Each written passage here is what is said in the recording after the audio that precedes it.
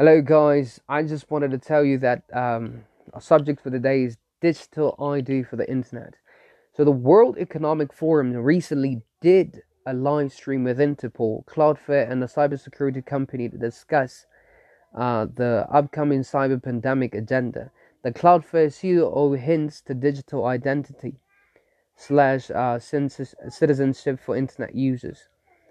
They want to connect everything you do on the internet to a digital ID.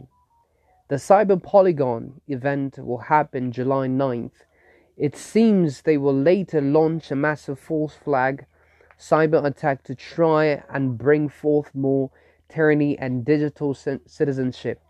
They will tell the public everyone needs a digital identity to keep the internet safe. They will say it is to prevent terrorism. They will try to use fear as a way to gain control. So you better be careful.